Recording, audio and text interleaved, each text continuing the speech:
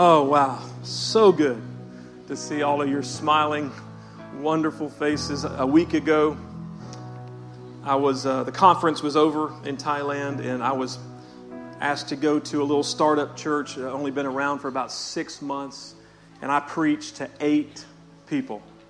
8 people. But listen, as I was interacting with them, it was only more like a small group, so I just sat down and we talked, and I got them to talk back to me. I had an interpreter, and we kind of just had a wonderful time. I had a little guitar, and I played that and sang, and it was a lot of fun. But as I was doing that, as I was ministering, God spoke something to my heart, and He said, these 8 people, this little church, is just as important to me as the biggest mega church that you can possibly imagine. This little church is a full expression of my body, just like any church like ours that runs 500-600 or 5,000 or 6,000. It doesn't matter. God has His hand on them. I'm going to share a little more in just a minute. But we are now in part 3 of our series, The Promise. And I heard Dr. Thomason did a fantastic job last week. I appreciate that. He sent his notes to me in Thailand. He emailed them to me, and so I read them, and I knew it was going to be great. Folks, we are so blessed at New Life. I am so blessed as a pastor to know that when I have to be out of the pulpit, we have such gifted and anointed communicators of the gospel to fill this pulpit. And I think about Pastor Russ and Dr. T and Pastor Cody, my wife, Kat. And I'm like, y'all are probably thinking, you can stay gone another week, Pastor. We miss you and all, but man, I'm telling you, we're just so blessed. So blessed. So Thailand, if you are a guest here, I was on the other side of the world for a week and a half, speaking in a conference there. And just to remind you about Thailand, the Southeast Asia region is in what we call the 1040 window. The 1040 window accounts for around 62 to 65% of the entire world's population. But in that window is less than 1% Christian. And in Bangkok, Thailand, where I was, there are more prostitutes than there are Christians. And so this conference that we did last Thursday, Friday, and part of Saturday, we brought in leaders, Christian leaders, pastors, youth pastors, musicians, singers. I get chills thinking about it. It's just 150 leaders from 6 different nations: Vietnam, Cambodia, Sri Lanka, Myanmar, Laos, and Thailand. I can't believe I remembered all those. And we brought all of these, the people who put on this conference raised the money for them to come in free of charge. They paid for them to come into this conference, put them in a hotel, fed them, and we poured into them for 3 days. And I asked you to pray because the whole point of this, there's some of the pictures there. That was in an orphanage north in Chiang Mai. We were praying for the children there who have been through, you can't even imagine the things that these kids have been through. Those are elephants. Did you know elephants can draw? Where have I been? I sat there and watched these elephants draw pictures, and I was just like, what? Anyway, there, look, elephants! Elephants! Yeah. Anyway, back to the ministry part. I asked you to pray. I asked you to pray because in Asian culture, honor is so important. And so these older men and women were reluctant to let go and pass the torch because they thought they would lose honor. I told you about this. And so the message was about that and passing the torch but keeping the honor. And God spoke to me about having them do a foot washing service. And does anybody know what I'm talking about? Is that foreign? Okay. Don't worry, we're not going to do that today. You're like, oh my God. In America, we get really nervous about stuff like that. I got to wash my feet before we do a foot washing service. It comes from John 13, where Jesus washed the feet of his disciples in an act of humility and servanthood. And so I had the younger generation to wash the older, their feet, and be praying for them. And then I had them swap and do that. And it was, God came down. There was tears and crying, and the anointing was so... it's in the top 10 of my ministry times that I've ever seen in my entire life. God answered your prayers, and I so much appreciate that. I'm going to definitely be involved in this, and maybe some of you go back with me next year to do that if God puts it on your heart. It's a long way. I'll just tell you that. I'll get more into that later, but it's a long way. I'm still trying to, my body is still like, what are you doing? Waking up at 3 and 4. Anyway, wonderful trip. Give God praise for what he did, please. Amen. Oh, and by the way, at the orphanage that we went to visit, they just finished, somebody paid to have a soccer field put in. And these kids were out there playing, and I noticed, because I have a daughter who plays, they did not have any shin guards. And their ankles were beat to pieces. I mean, just bloody and beat to pieces. And they were just going at it. It didn't matter. And I told the person in charge, I said, New Life is going to buy every one of these children some shin guards before I leave. And so that's what we've done. Amen? They've got it. All right, so last Sunday, Dr. T talked about some hindrances to the promises of God being fulfilled in our lives. Things like fear. Things like control. None of us want to give up control. Things like shame. And this week, we're going to find Abram and his family, his household, on another detour. The story is different, the action is different, but the root of it is the same. This root of fear, this root of control, this root of wanting to do it my way. Now, there's some treasure in this today. We just need to pray. I want to pray right before we do this that God would reveal this to us and that it would be life-changing to us. Father, thank you so much for this time together. I pray right now that you would open our hearts and our minds to your word. I pray that, Lord, I would decrease so that you can increase. Holy Spirit, speak through me. In Jesus' name, amen. Amen. Genesis chapter 16. Genesis 16. I'm not sure what's going on with the screens, but I guess we have this one now, okay? So just pay attention to that one. I think we're losing our side screens for some reason. We're in Genesis 16. We're going to start in verse 1. Now, you need to know that 10 years has passed. 10 years has passed since we talked 2 weeks ago in Genesis 12. When God met with Abram and said, through you, I'm going to build a nation. I'm going to birth a nation. And from that nation, the entire world would be blessed. How many know who he was talking about ultimately? Jesus Christ would come from that nation. Now, 10 years has gone by, and there's not been any sign of anything having to do with that promise being fulfilled. Okay, 10 years. So verse 1, chapter 16. Now Sarai, Abram's wife, had borne him no children, but she had an Egyptian slave named Hagar. So she said to Abram, the Lord has kept me from having children. The Lord has kept me. And she says, go sleep with my slave. Perhaps everybody say I. Perhaps I can build a family through her. And of course, Abram agreed. Big surprise there. It's all right if you laugh. It's okay. It'll be all right. So we have Sarai here getting very impatient. She knew of this covenant promise that had been made by God to Abram. And nothing has happened in 10 years. And so she starts blaming God. The Lord has kept me from having children. And then she comes up with her own plan to produce this promised child. Now, this is not God's plan. This is not what he has told them to do.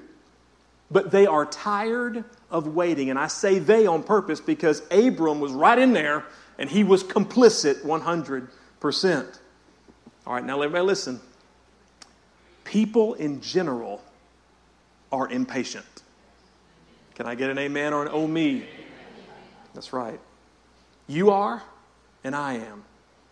So when the promises of God, these things that He speaks into our heart, or even the things we read about, there are so many promises for all of us in the Word of God. And when we read about something or when God speaks something to our heart and it doesn't immediately begin to take shape in our life, we get impatient. We get tired of waiting. Anybody ever been there? All right, let me ask you to be real honest. How many may be right there right now? Come on. Yeah? The rest of you are lying. Oh, no, I'm just kidding. All right, listen. Be careful during this season. This is a season where we can become very vulnerable to the enemy. We start manipulating and scheming and planning and trying to do things in our own strength. We all do it. But there's a powerful lesson here. Look at the screen. We cannot produce in the flesh what God desires to produce in the Spirit. We cannot produce in the flesh what God desires to produce in the Spirit. There is a spiritual thing happening here, a spiritual process that we cannot duplicate. We cannot make happen in our own. There's more happening than we can see with our physical eyes. And waiting on the Lord is a huge piece in this spiritual process. Let's listen to Isaiah 40 talk about it. Isaiah 40:28. Have you not known? Have you not heard? The everlasting God, the Lord, the creator of the ends of the earth, neither faints nor is weary. His understanding is unsearchable. In other words, His work behind the scenes, we can't even fathom what He is doing. We can't see it. I want you to know something. God sees the end of this thing from the very beginning. He sees the whole process. He sees the spiritual and the physical coming together. Where we're limited, we can only see certain things, but He sees the whole thing, and we have to trust Him. We have to trust Him. I want you to know something. He has a plan. A spiritual plan for your life. He knows where you are right now in that process. He knows what you're facing. He knows what you're going through. He knows the obstacles that you are facing right now. But He is still working behind the scenes, and He will make a way if we will hold on to Him, if we will trust in Him, if we will wait on Him. Somebody give Him praise this morning. Sometimes you just got to praise Him anyhow. Amen. By faith, yes. Even when we don't see it. Yes. The prophet continues in verse 29. He says, He gives power to the weak. How many could use a little of that? I could in my body about right now. He gives power to the weak, and to those who have no might, He increases strength. Even the youth shall faint and be weary, and the young men shall utterly fall. But those who wait, everybody say wait. Come on, say it again. That's our word. Those who wait on the Lord shall renew their strength. They shall mount up with wings like eagles. They shall run and not be weary. They shall walk and not faint. But listen to me very carefully. Waiting is more than doing nothing. Come on. Isaiah says that if you wait on the Lord, you will be renewed. You will soar. You will run. You will walk. Those sound like action words to me. Not sitting around. We've got to change the way we think about waiting. Look at the screen. Think about waiting in terms of serving instead of doing nothing. Got two of you on that one. Okay. Now listen, this is not that foreign to us if you really think about it. If you go to a restaurant today after church, you're going to get a waiter who is also called a server. A waiter, if you go to a restaurant and they do nothing, they're not going to be a waiter very long. As we wait, we serve. As we wait, listen, we use what God has already put in our hands, and we do what we know is right. Y'all don't know what to clap or not. Just it's fine. You missed your opportunity. There'll be some more. Do you know that's how we come to understand the will of God in our life? We make the will of God. How many want to know the will of God for your life? Be honest. Raise your hand. I hope everybody. But we overcomplicate that. We make it a mystery. It's not. If you want to know the will of God for your life, you will wait on the Lord.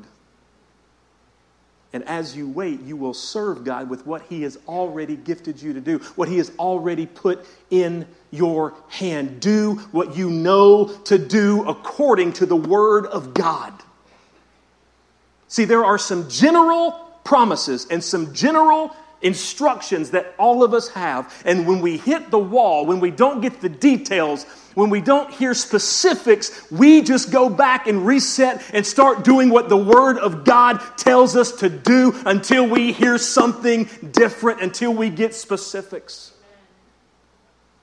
What do you mean, Pastor? Jesus said, love the Lord your God with all your heart, mind, and strength, and love your neighbor as yourself. Maybe we start there. And not just saying it, but figuring out a way to demonstrate our love for God and demonstrate our love for each other. Maybe you start by serving on one of our New Life teams. Maybe you start by getting in a small group. Maybe you start by working with our children or our teenagers. Maybe you could start by greeting somebody out at the door, giving them a hug, or helping somebody park in the parking lot. You could start by being generous when we pass the plate. Oh, my Lord, he's in trouble now. Instead of being nervous and fearful. We start with what we know to do. Here's the point. Look at the screen. We start walking through the doors that God has already opened instead of trying to kick down doors that remain shut. Start by walking through the doors that God has clearly opened instead of trying to kick down doors that you want. And you think. There are a million things that we can be doing for God as we wait on God. And folks, in my day, I've been the world's worst door kicker downer. You're looking at him. I've taken jobs I shouldn't have taken. I've bought homes that I shouldn't have bought. I've bought vehicles that I shouldn't have gone into debt for.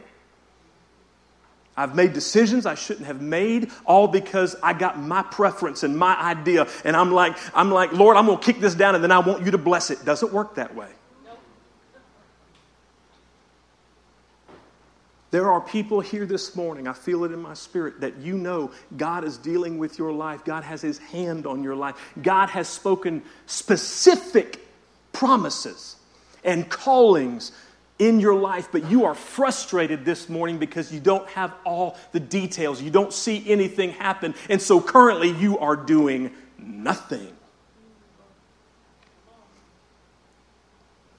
That is unacceptable. Pastor, come on, ease up a little bit, brother. I've just come from a mission trip. I'm always like this when I get back. Just deal.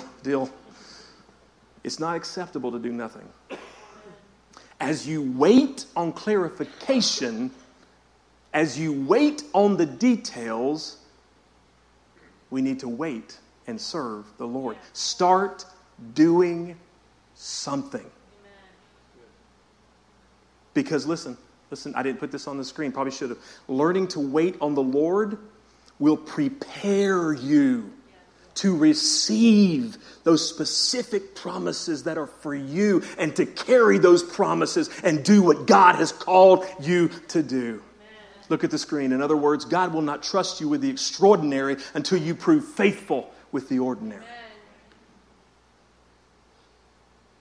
Don't sit around doing nothing. All right, let's go back to our text in Genesis 16. We are up to verse 3. So after Abram had been living in Canaan 10 years, we talked about that, Sarai, his wife, took her Egyptian slave named Hagar and gave her to her husband to be his what? His wife. Now we know in that culture they had multiple wives. That's not a big surprise, but I want you to remember the fact that she became his wife. Supposedly no longer a slave. Well, we just sang that, didn't we? No longer a slave, but his wife. He slept with Hagar, and she conceived.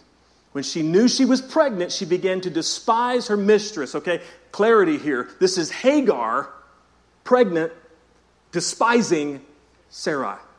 Then Sarai said to Abram, you are responsible for the wrong I am suffering. So at first she's blaming God, and now she's blaming Abram. Listen to how she puts this. I put my slave in your arms, not wife. And now she knows she is pregnant. She despises me. May the Lord judge between you and me. My next point is this. Sin always divides. Amen. Sin always divides. This was not God's plan. These were not His instructions, and therefore it was sinful. You know what the word sin means? It's easy. Missing the mark. Missing the mark. Well, they didn't just miss the target. They missed the whole blooming thing. They missed it by a mile. Sin always divides, and division is Satan's most effective strategy to abort the promises of God. His main goal is to get us distracted. And he doesn't care what it is that distracts us. It could be some horrible sin, or it could be something very mundane. His only goal, listen to me, his only goal is to get our eyes off of Jesus and back on us, back on our preferences, back on what we want, back on our desires, because he knows if he can get our eyes off of Jesus, he can lead us more easily into sin. And we will do stuff that we can't even imagine doing now. Thank you, brother. My friend right there. He knows.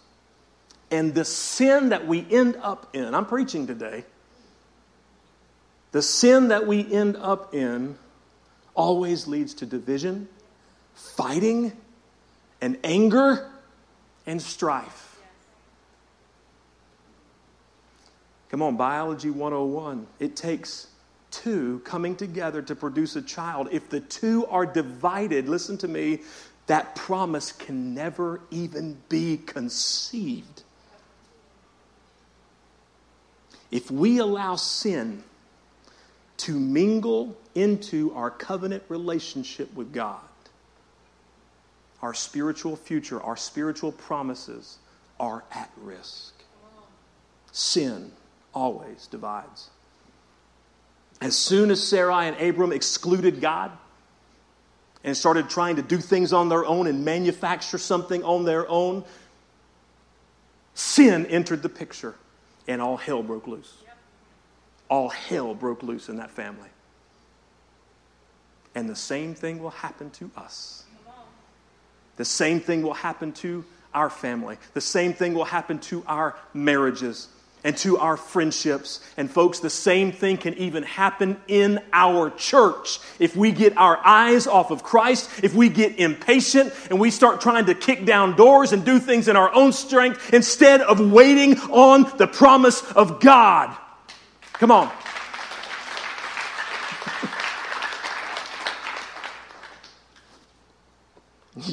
Y'all, I'm not sure I want to clap because, wow.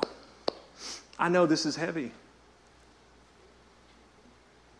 But see, I'm preaching this because I know there's families going through hell in this room right now. I know there's marriages hanging by a thread because of this.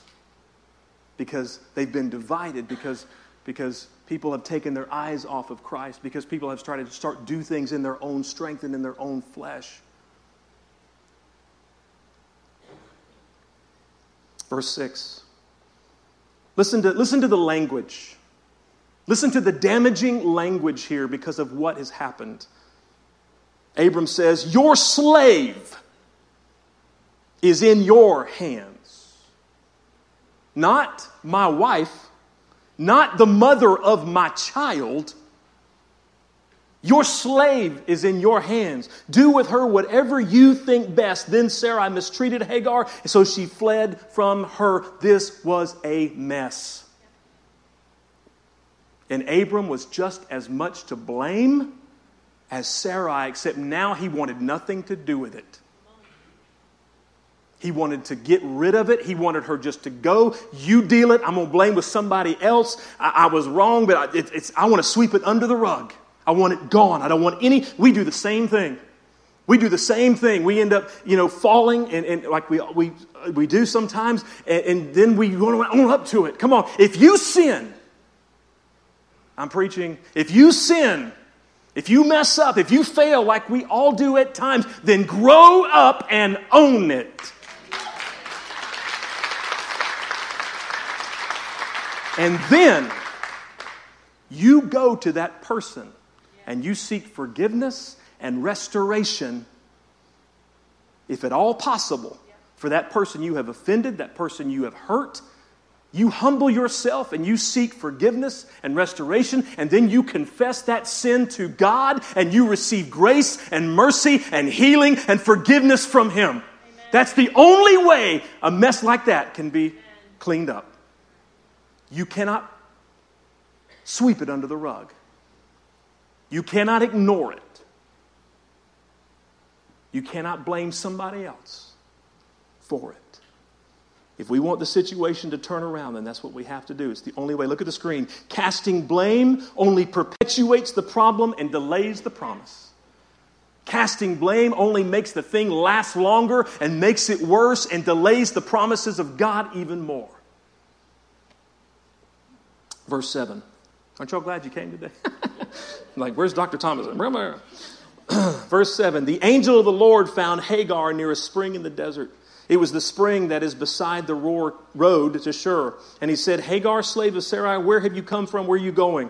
I'm running away from my mistress Sarai, she answered. Then the angel of the Lord told her, go back to your mistress and submit to her. The angel added, I will increase your descendants so much that they will be too numerous to count.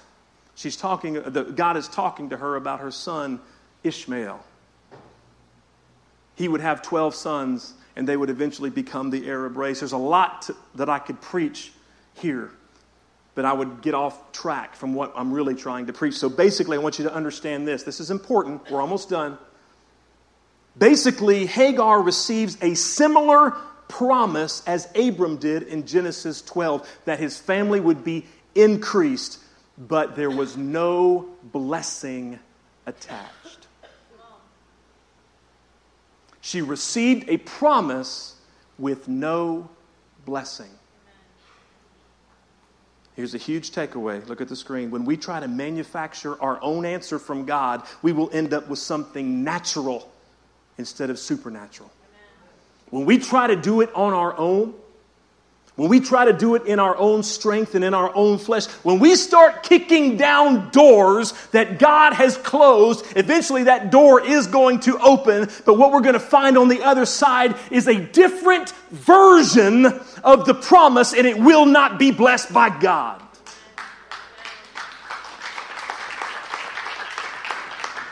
A different version of the promise that lacks the supernatural blessing of God. Now, like I said, I flew to Thailand. And on a missions budget, you fly economy. And let me just explain how that works. On an international long flight like this, maybe you've never been on one. These are gigantic airplanes, okay? Huge airplanes. And so the first class folks get on first, and then the business class, and then the cattle. So they march you by the first class. Okay? You march by them, and they have these pods with this gigantic recliner that folds down into a bed. Must be from somebody who's flown first class. With a gigantic screen for their movies. So you march, and they're sitting there when you board with their drinks and their snacks and their caviar. And you have to walk by like. So I felt like. And then you go into the next section, which is the business class. And so these are just slightly smaller recliners with still like 20 feet of room in front of you. And they fold all the way back. And they have their big screen. And, of course, they're sitting there with their legs crossed. And because there's like plenty of room. And so you walk by them. And now they've come out recently with Priority Plus, which are smaller seats, but they have more room, leg room, and you get a few more perks. So then we march by them, and they're all there sitting and enjoying a snack. And we're walking by them, and then we come to economy. And the chairs, the seats have been formed and made for a 10-year-old child. With that much space in between, it felt like that much space in between. And it's like Forrest Gump. You never know what you're going to get. You could have a crying baby like 2 seats over the entire time. And by the way, let me just tell you, the first leg from here to Seoul, Korea is 15 hours. 15 hours! That should be against the law. And then from there, a layover and another 6 to Bangkok. You might get a baby crying. You might get a little kid in the behind you and kicking. You might get a 400-pound individual that hasn't showered in a week sitting next to you in a chair that should be a small child, and there you are. So what's the point of this whole thing? Listen, I almost forgot, but here it's good. That was kind of a counseling session for me, just to get that out, okay? Thank you so much for listening. Here's the deal. Here's the deal. Yeah, spend the extra money. No. Here's the point. I was on the same jet airplane as the people up in first class, but I was experiencing a very different version of the same trip. When we get impatient and we try to force the hand of God, when we start trying to kick doors down, we start trying to do things in our own strength, we end up with a very different version of the promise. It may appear the same at first, but what happens? It lacks the Almighty God's, His blessing on it. It lacks His blessing. It lacks His anointing. It lacks His favor. It's a different version, and I want none of it. I want what God has for me. I want His promise and not my version. Hallelujah. The big idea, God will not bless what He does not produce. God will not bless what He does not produce. Folks, we must learn to wait upon the Lord. To serve Him with what we know to do until He moves. Until those things become a reality and we watch them pour out into our life, into our family, into our ministries, whatever it is.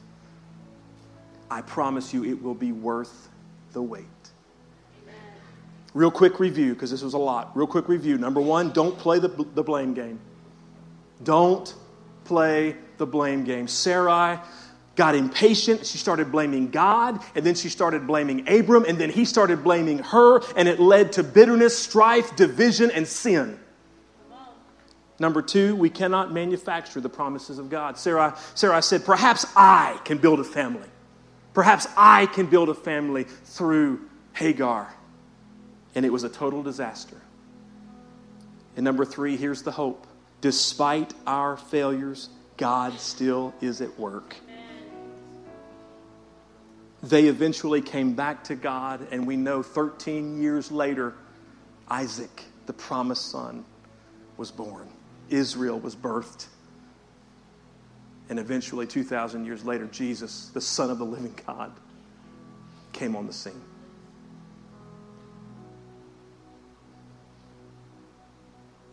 Somebody needs to hear me. As long as there is breath in your body, it doesn't matter how far you have detoured. It doesn't matter the sin. It doesn't matter the wreck and the hell that is your life or that is your family. It doesn't matter any of those things. As long as there is breath in your body, there is hope. What you need to do now is quit dwelling on it, quit thinking about it, quit, oh, woe was me, and come back to the Lord. Humble yourself in His sight. Seek forgiveness, seek grace, seek mercy, seek His favor. And I promise you, He will put you back on a track towards the specific promises He's put in your heart. There is always hope. With repentance, there is always hope.